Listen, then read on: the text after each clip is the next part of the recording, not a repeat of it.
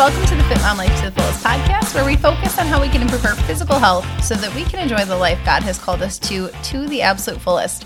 Hello, ladies. Welcome to the first episode of 2022. It is January. It is exciting. I hope you are just as excited as I am for the new year, fresh start, all that stuff. I love new seasons. I love the start of the year. I love that fall reset in September. I am big into kind of just reassessing at the start of each season and kind of just not like overhauling your life, but editing and assessing, what's working, what's not working. And very typically in the new year with that comes the idea of creating new habits. Some might say resolutions, things you want to start or stop or whatever. So we're going to delve into that today. I'm excited. Thank you for joining me. If you are brand new here, welcome. My name is Brittany. I'm a Catholic wife and mom of 3 boys, 4, 2, and 5 months. And little 5-month-old Sir is hanging out with me right now. So you're probably going to hear him a little bit in this episode.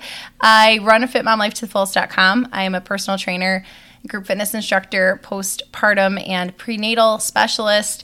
I met my husband that way. We both worked at the gym together as personal trainers. So fitness is a big part of our family culture and of our lives and our ministries and things like that. So anyways, I am starting the beginner 8-week challenge that is kicking off this Monday. So there are definitely, at the time of recording this, a couple days ahead of when the episode airs, there are still spots left right now. I have about 10 left. I cap it at 25 women. If you've been listening for a while and trying to piece things together on your own, I just really encourage you to start here with this. I have other offerings, this year as well, other ways you can work with me. There's a monthly group. I always do one-on-one. I take a couple of clients, but this 8-week challenge, I teach you everything you need to know about tracking macros. We go through one by one thing at a time, like problems that you're going to come across using MyFitnessPal. We use just the free version of MyFitnessPal. It's really simple. I set you up with a really good, solid, science-based and effective workout plan with full-length videos so you can just follow along.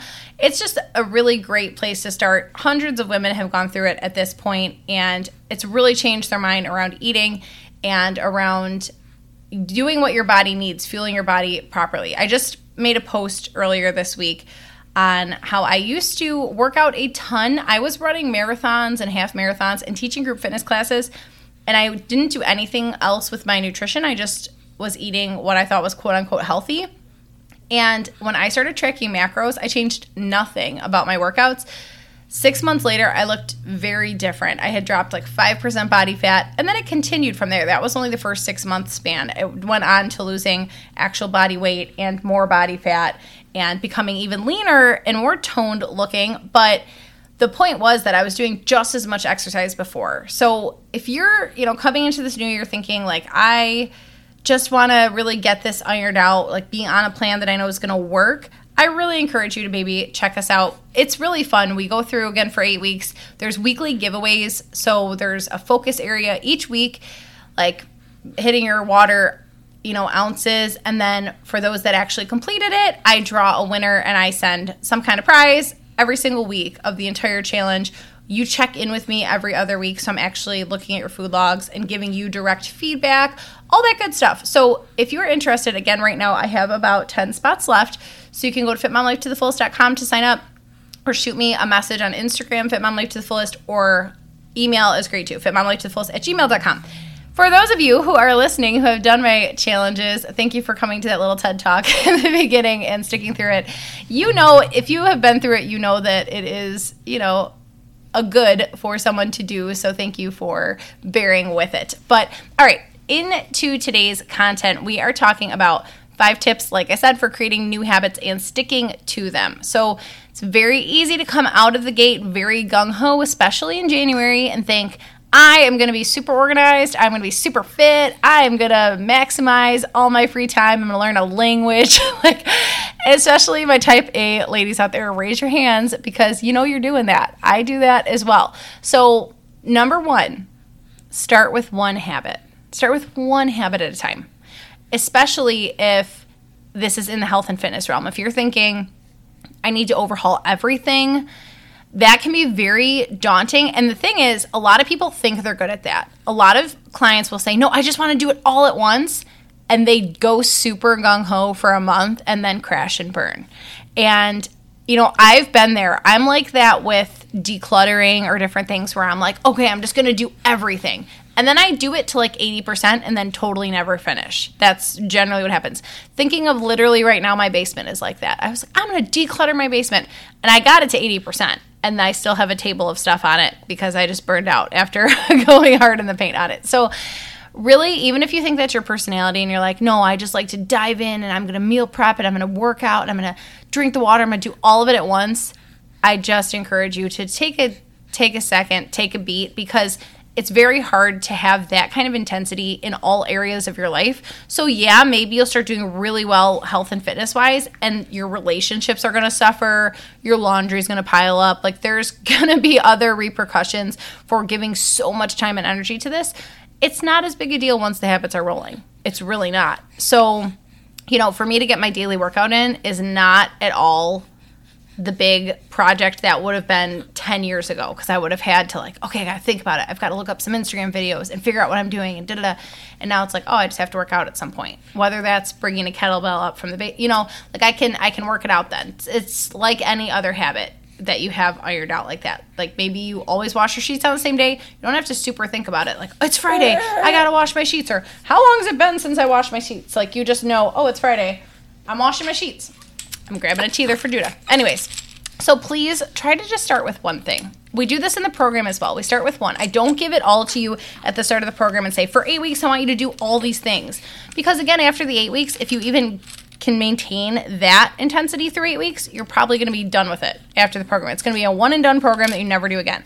And that's not what it's supposed to be. It's supposed to be setting you up for lifelong habits. So pick one thing. If it is in health and fitness, then maybe you are going to just focus on getting more protein in your diet the first week. And that's it. And then in a couple weeks, you'll start it in your workouts or something like that. So I also know there's a lot of science behind 21 days being the magical amount of time that you need to create a new habit, or a month, or 90 days, or whatever. I just encourage you to stick with the one until you feel like you have it down. I do cruise through this a little bit at more of an accelerated pace in the group program, where we do focus on a new habit the very next week, for the sake of trying to give you as much information as I can in the 8 weeks. But I would just do it until it is actually a habit. Like, if you did 2 whole weeks or even 1 whole week of doing it every single day, great. Then, layer in the next one when you're ready. Okay. Number 2, pick one that's going to give you an immediate return. So I actually put an immediate ROI, immediate return on your investment.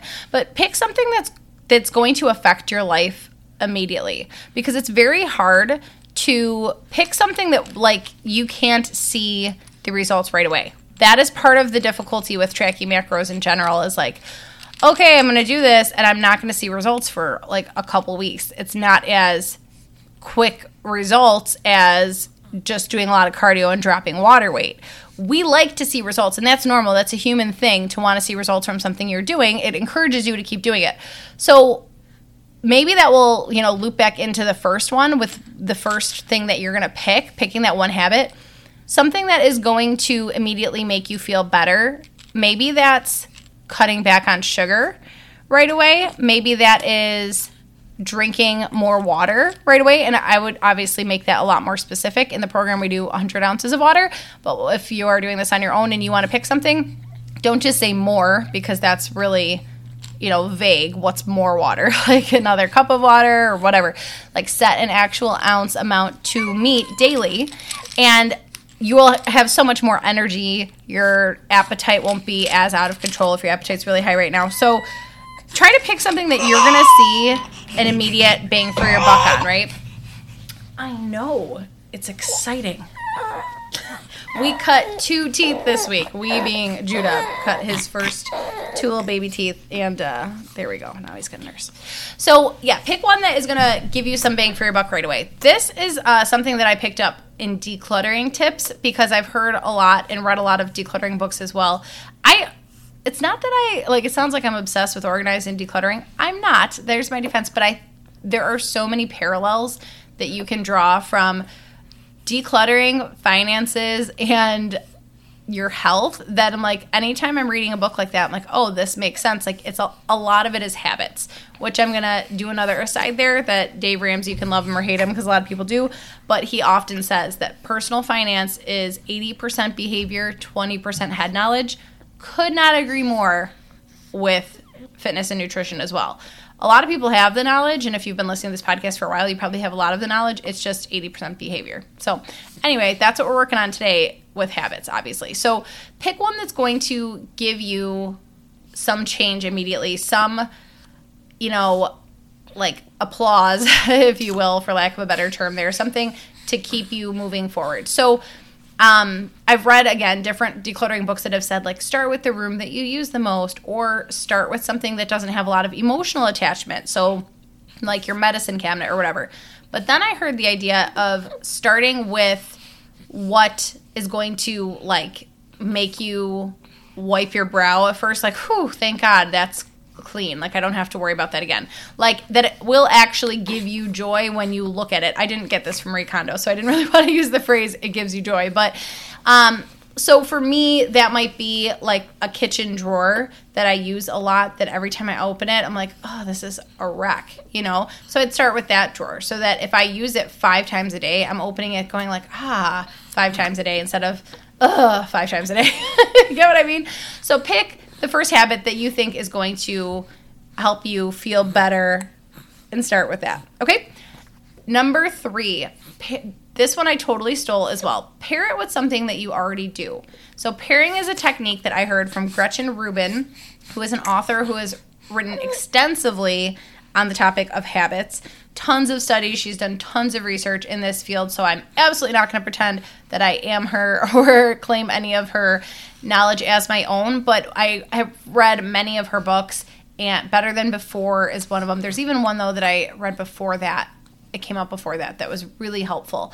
And she has a podcast as well I haven't listened to in years, but hers was one of the first podcasts I ever listened to, like 5 years ago. It used to be called The Happiness Project. No, The Happiness Project, I think, was a book as well. Don't remember the name of the podcast, but Happier, I think that was the podcast.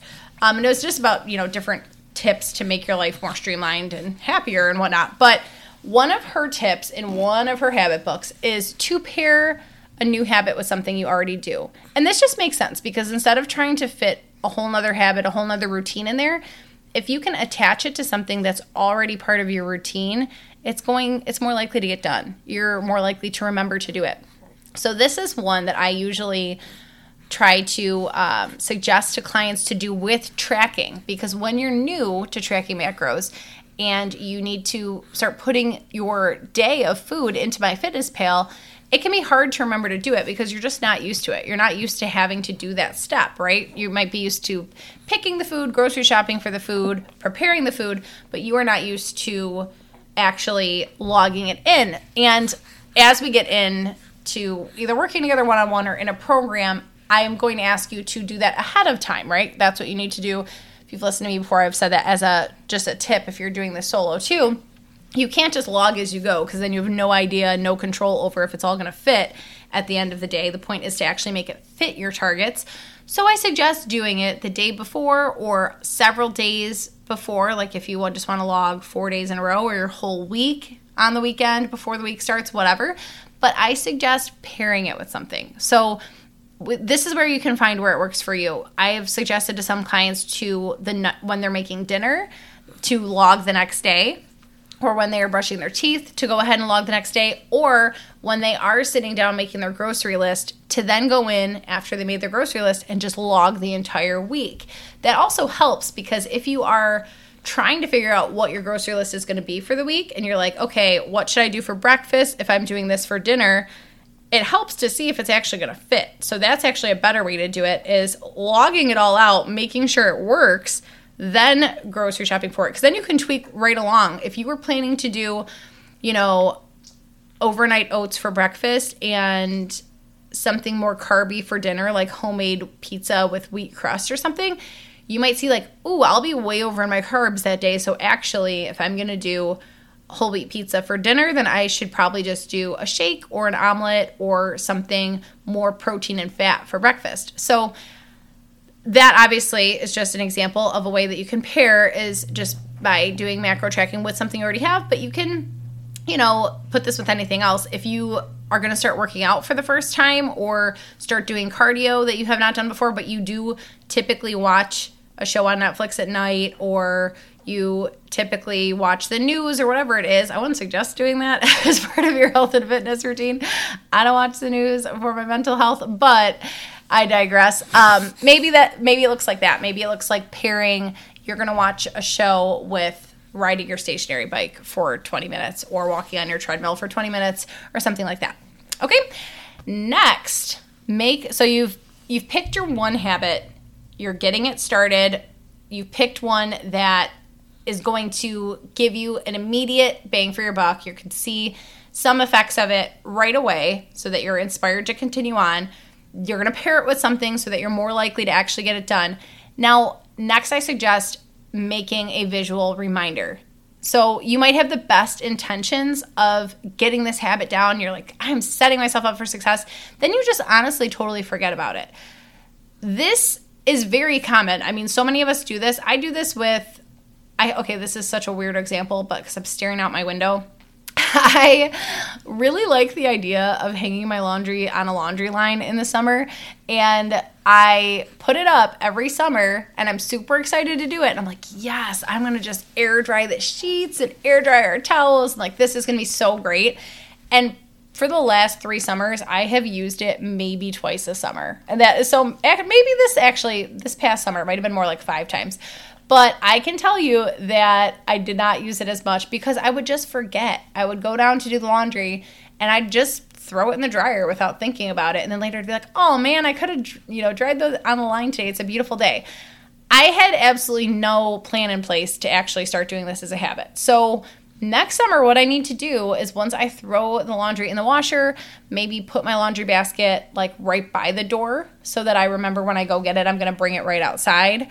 Or honestly, put a Post-it on my washing machine, like bring outside and something like that. I don't know why I haven't done that. Sometimes we just need to talk things out because as I'm saying it, like was really an easy fix. But whatever, you're struggling to implement or you're, just hoping to implement, don't wait till you struggle. Just do this right from the beginning. Think of what is going to be helpful to you to see it. So for me, I definitely am more if I could put a Post-it right on the thing, that would be best, okay? Like put a Post-it on the mirror that says, or on my toothbrush that says, track your macros, like, so I know I'm doing it with that until it becomes a habit.